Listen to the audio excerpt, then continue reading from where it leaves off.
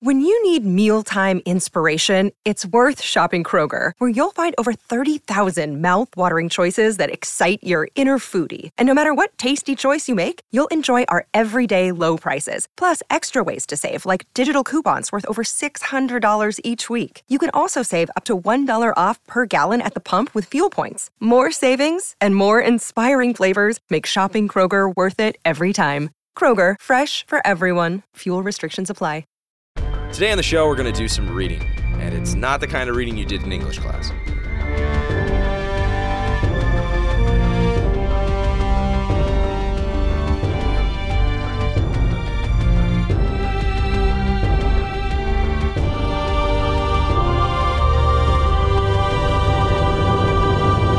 Welcome to Lore Party, the podcast that explores the stories, characters, and universes behind some of our favorite video games. I'm Kevin. And I'm Abu. And today we're going to talk about Mass Effect. Absolutely. So I think what we did was you went through the codex and found 3 entries that maybe you forgot about, or the ones that really stuck out to you. And I did the same. I actually personally went back through a bunch of the codex entries and looked for some of the more obscure ones and the ones that I either didn't read the first time around at all, or the ones that I completely forgot about. So those are my 3. Okay, I took 3 that as soon as I first played the game, I read the codex right away. Everything I'd find, I read. So the 3 that I chose are the ones that stood out the most for me. My first codex entry would be the mass relays. In the first game, you don't really know what they are until you first use one. They are machines that are alien machines that we use to travel throughout the galaxy. We believe that they are created by a race called the Protheans.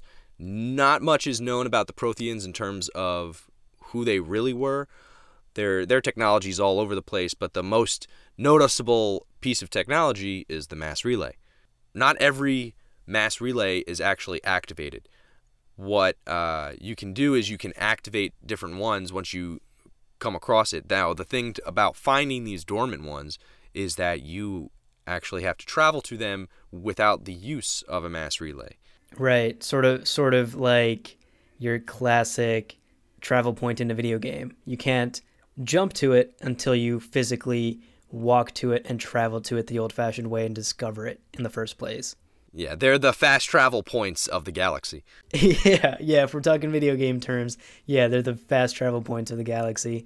What's interesting is when you find one of these relays, you don't really know where it's connected to on the other end either. So you sort of have to just close your eyes, take the plunge, and hope that you end up somewhere that's not incredibly dangerous for your ship. It's definitely a leap of faith whenever you jump into a mass relay, but it beats traveling the old-fashioned way, which even at light speed could take you years and years and years, decades, a century. I mean, the point of the mass relays is that it instantaneously jumps you from point A to point B across the galaxy, across the Milky Way, which expedites that travel time. For humans, the mass relay is really what propelled them into the galactic stage. Without that, they still would probably be stuck in our own solar system, and we wouldn't really be part of the galactic government or anything like that. Without the mass relay, there is no story with humans.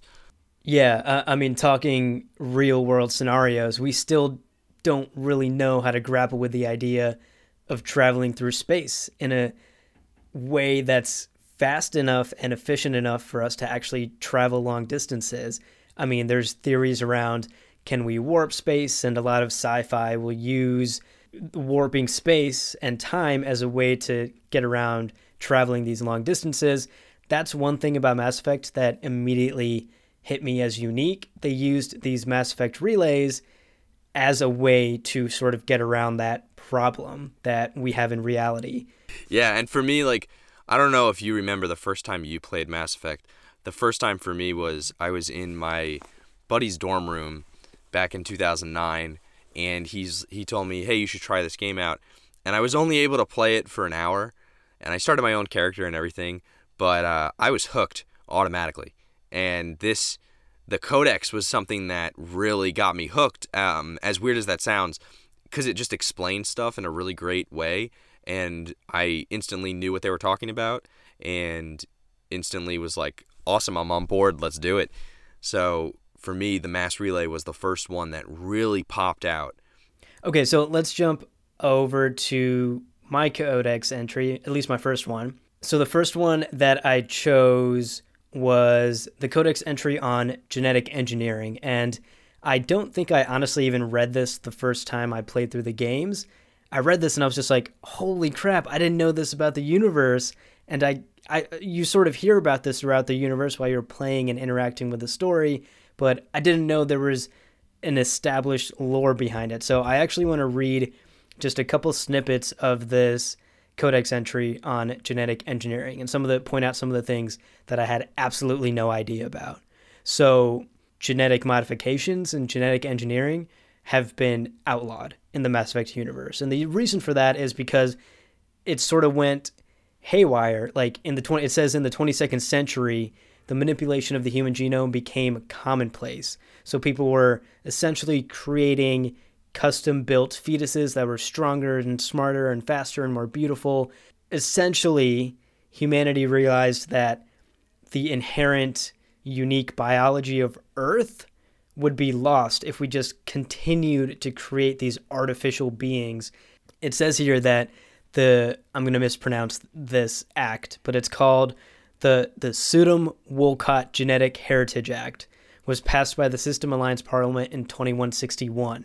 It imposed sharp restrictions on controversial uses of genetic engineering, but it provided government subsidies for beneficial applications. So at least as far as humanity is concerned, genetic modification, once that technology came around, it just went way too far, and it completely went out of bounds and over the top with the modifications and the custom-built humans and the custom-built pets and plant life, and we lost some of the natural beauty of Earth's environment. That's really interesting because that you say like for humans it went too far and that they, outlawed it. Because if you look at like the Solarians on the other aspect, like their genetic engineering, they don't care. They're still doing it.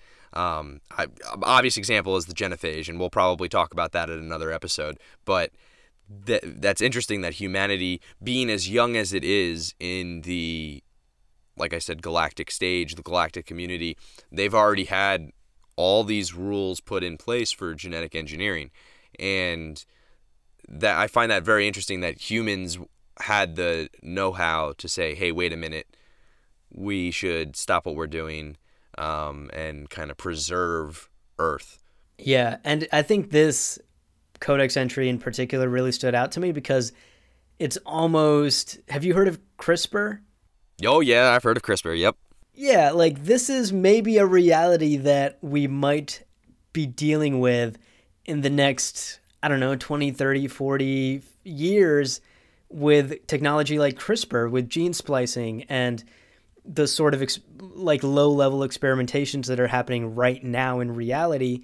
I find it interesting because I'm looking at the Codex right now, and it has 3 separate sections for genetic engineering. It had screening and therapy, enhancement, and engineering. And so for like screening and therapy, it says that there's specific for like diseases and in the medical aspect of it for preserving life and keeping people healthy, genetic engineering is okay.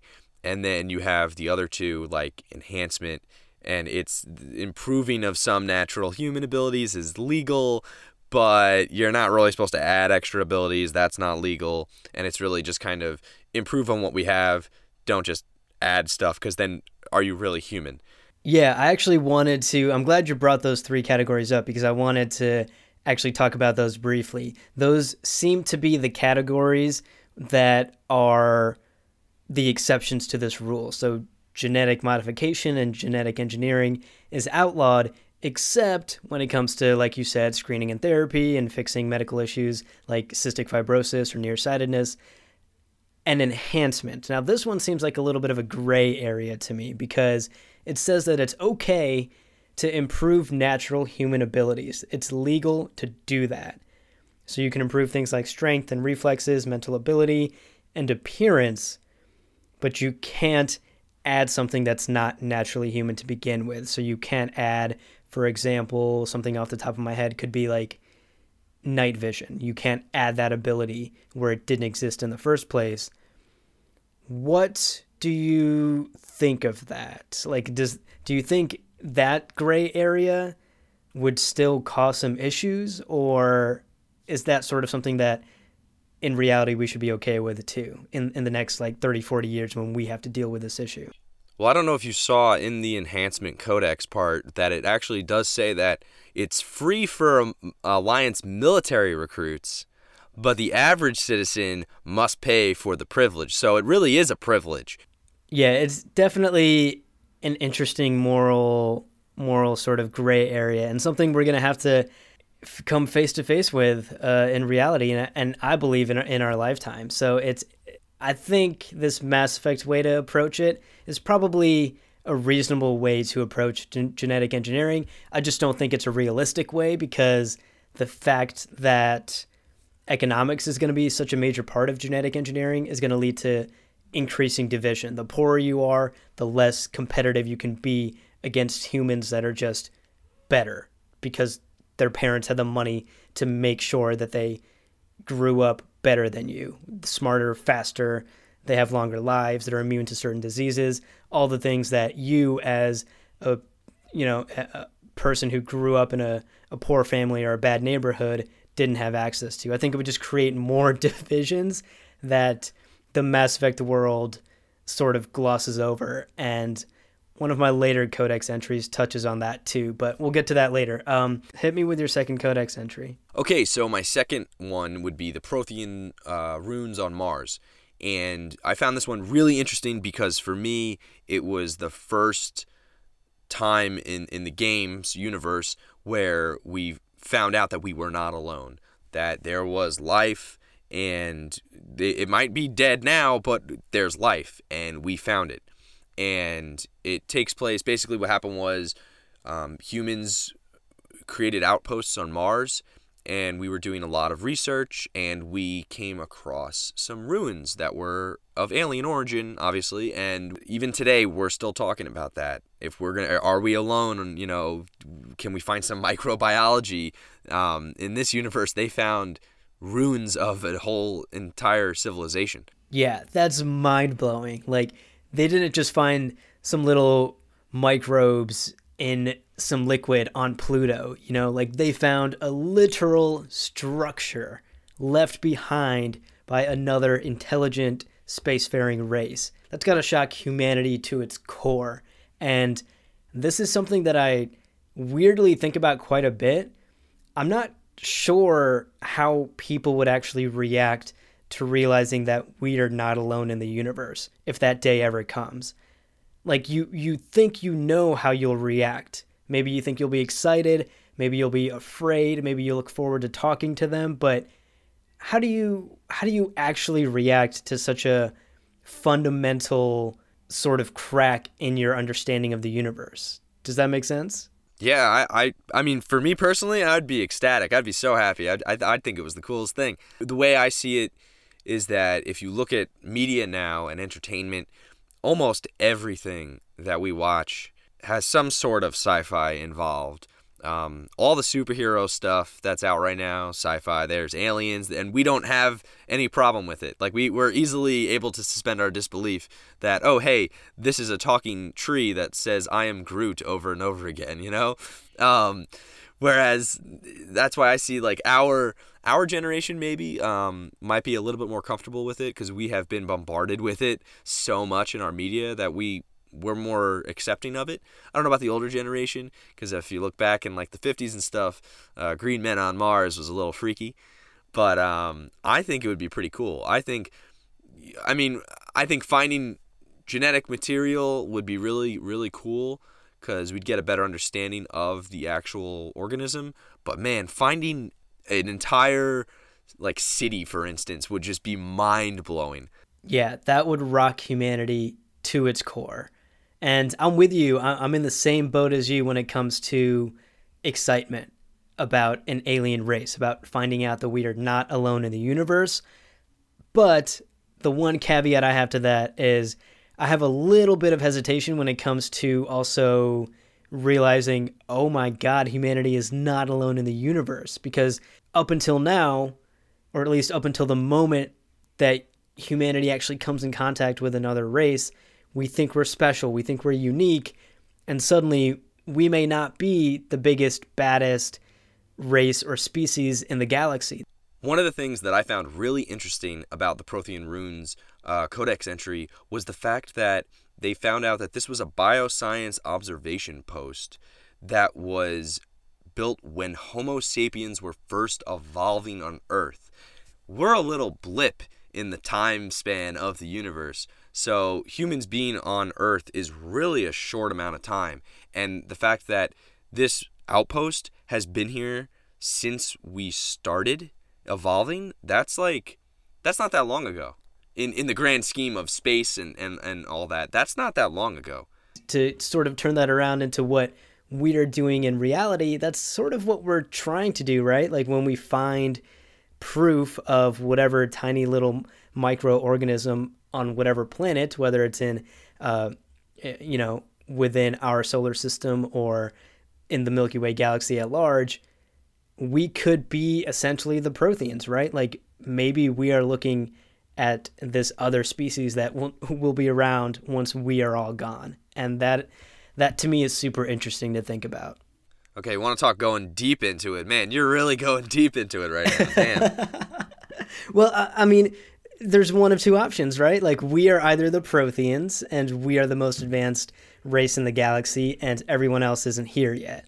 Or we are like humanity is in Mass Effect, and we are the race that's sort of behind everyone else, and everyone else is thousands and tens of thousands and hundreds of thousands of years ahead of us, which both possibilities are extremely scary to me. Yeah, it's the observed and the observer. It's really mind-boggling to still think like, oh wow, we're not alone or something like that. But to find out that not only are we not alone, but we were being watched this entire time is also kind of creepy. Yeah, absolutely.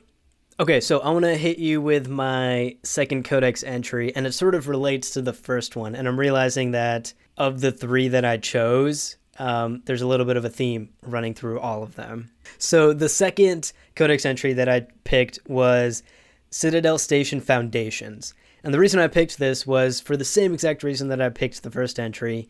I don't think I ever read it the first time I played the game, and this is the first time that I'm realizing that this entry exists. So let me give you a quick summary of it. So essentially, the entry says, the undersides of the wards, which is the area that you get to visit in Mass Effect 2, between the inhabited superstructures and the impenetrable outer hull are called the Foundations. These dangerous areas are filled with life support systems and power plants. Officially, only the Keepers are allowed in the Foundations, those little critters from Mass Effect 1. In reality, though, the Foundations are the slums of the Citadel, home to criminals, minorities, transients, and the occasional stateless exiles. Some stay in the Foundation of their own will, others end up there when the opportunity that they sought on the Citadel does not come.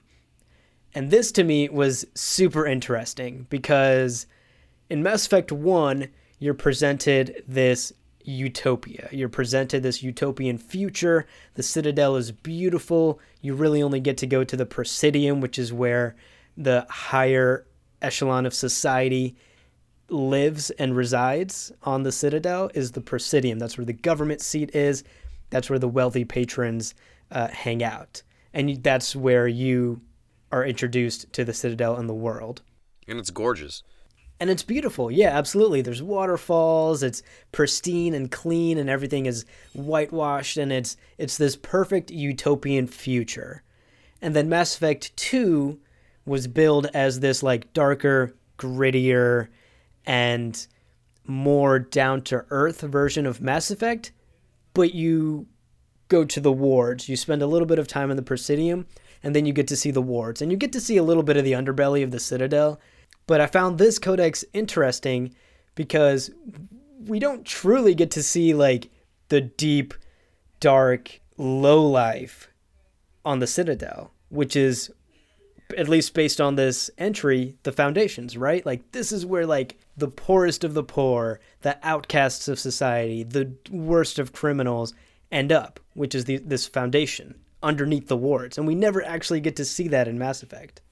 I mean, I can only imagine what the slums on the Citadel would look like, because the Citadel, the architecture for it, if you just look at it, is everything is done a specific way, and it's like you said, it's very utopian. So the fact that it even has slums, for me, that's just kind of like, whoa, there really is like it almost feels as if you are a normal citizen on the Citadel who doesn't really see the slums because it's like the government's almost trying to hide it. Do you know what I mean? Like, oh, everything's fine, don't worry about it. I love the line in this Codex entry that says, others end up here in the foundations when the opportunities that they sought on the Citadel do not come. Which to me makes me sound like these people from around the galaxy come to the Citadel looking for jobs and a future and the quote-unquote American dream, the Citadel dream, and then that dream falls apart and they end up in the foundations or the wards in this like shitty, awful part of the galaxy surrounded by other people who just couldn't make it in the Citadel. And as somebody who lives in New York, that is just like, that hits really close to home because so many people come to New York looking for the dream to create their futures, to chase whatever their ultimate goal in life is. And you just get stuck bussing tables for the 3 years. Yeah, you just get stuck doing whatever needs to get done to make ends meet. And that's what the Foundations really hits me at. Okay, so let's wrap it up with our final Codex entries. What's your last one? Okay, so my final one is the one that I found probably to be the most interesting. It's the one that I saved. It's the best for last, if you will. It is the First Contact War. And the whole thing about the First Contact War is we not only made first contact with an alien species, but we instantly started a war with them. Or if that technically they started a war with us, but I don't want to sound like a normal Mass Effect human here. But basically what happened was humans kept activating dormant relays, and we had come across another dormant one time, and we decided to start activating it. And a Turian vessel found us doing that. And in the actual galactic government, it is illegal to just activate dormant relays because you don't know what you're going to find. So when the Turians found us doing it, they instantly started just attacking us. They were not about us activating anything. It was our first contact with any alien race, so that was a pretty big deal. And aside from just finding a broken down civilization on another planet, we found actual living aliens. So that's like, first off, that's a huge deal. Yeah, talking about rocking humanity to its core. Yeah, now we're actually interacting with somebody. Yeah, speaking on that note about the Turians just doing what they thought was right, it sounds like this entire conflict, and based off this Codex entry, the First Contact War was just a 3-month affair. It was just a 3-month conflict that essentially ended with the Citadel Council intervening and ending it before it blew up into this massive interplanetary Turians wiping out the humans wiping out the Turians massive war. But it sounds like it all sort of started because of miscommunication. It was a whole entire misunderstanding. Yeah, it sounds like the Turians were just stopping humanity from breaking galactic law. Humanity didn't know there was galactic law and didn't know about the rest of the world, the rest of the galaxy, and was just expanding as humans do, and decided to fight back against a force that they thought was instantly being hostile against them. And neither side, one side was defensive, one side was just following the rules. I can sort of see how both sides is like, this is not our fault. Well, the thing is, I mean, the game does a great, all the games, no matter what Mass Effect game you're playing, there is always a reference to the First Contact War. And it does a great job of kind of showing relations between Turians and humans. There's always some bad blood there. Turians kind of really, I would say humans take it a little bit more to heart than Turians, just because the humans, for them, it was just like, you attacked us you didn't, like you said, you didn't even try to make contact with us. You just automatically started attacking us. And to Turians, it's more of a safety measure. A human activating a mass relay, a dormant relay, could just lead to another Rachni kind of situation. Yeah, for sure. Still, not a great way to, not the ideal first contact situation. So I want to move on to my final codex entry, and I want to keep this one brief because A, we're running low on time, and B, my last one is about biotics, and I think this just deserves an episode on its own.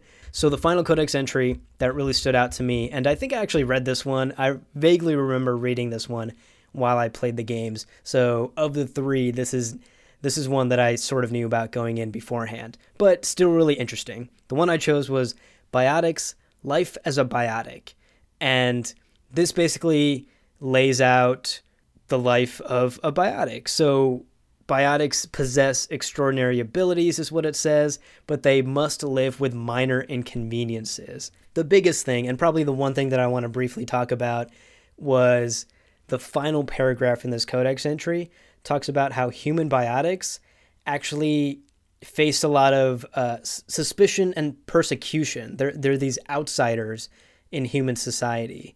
There's a lot of reasons for that, but the main ones that it gives are basically people that are extremely opposed to gene modification or cybernetics, or they're philosophically or religiously opposed to the idea of humans evolving beyond the abilities of humans that we have come to know over the past, thousands of years as humans have evolved.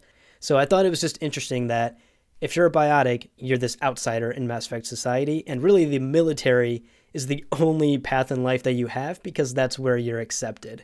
Well, that's kind of an ongoing theme in Mass Effect, is acceptance, because the whole galactic government, specific species are not accepting of humans, humans are not accepting of genetic modified humans, biotics, but the one thing about the game for acceptance, the theme, is Shepard and his team. He's got humans on his team. He has Turians. He has Quarians. He has, he has an AI, 2 AIs. I mean, it's very much like he doesn't care what species you are. It's your abilities and the way you work is what he cares about. Like, what do you bring to the team?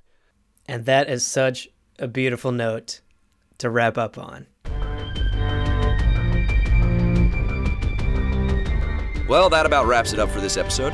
We want to thank you all for tuning in and being a part of the show. Be sure to connect with us on Twitter at lore_party and leave us a review on iTunes. Thanks for listening, and we'll see you next time.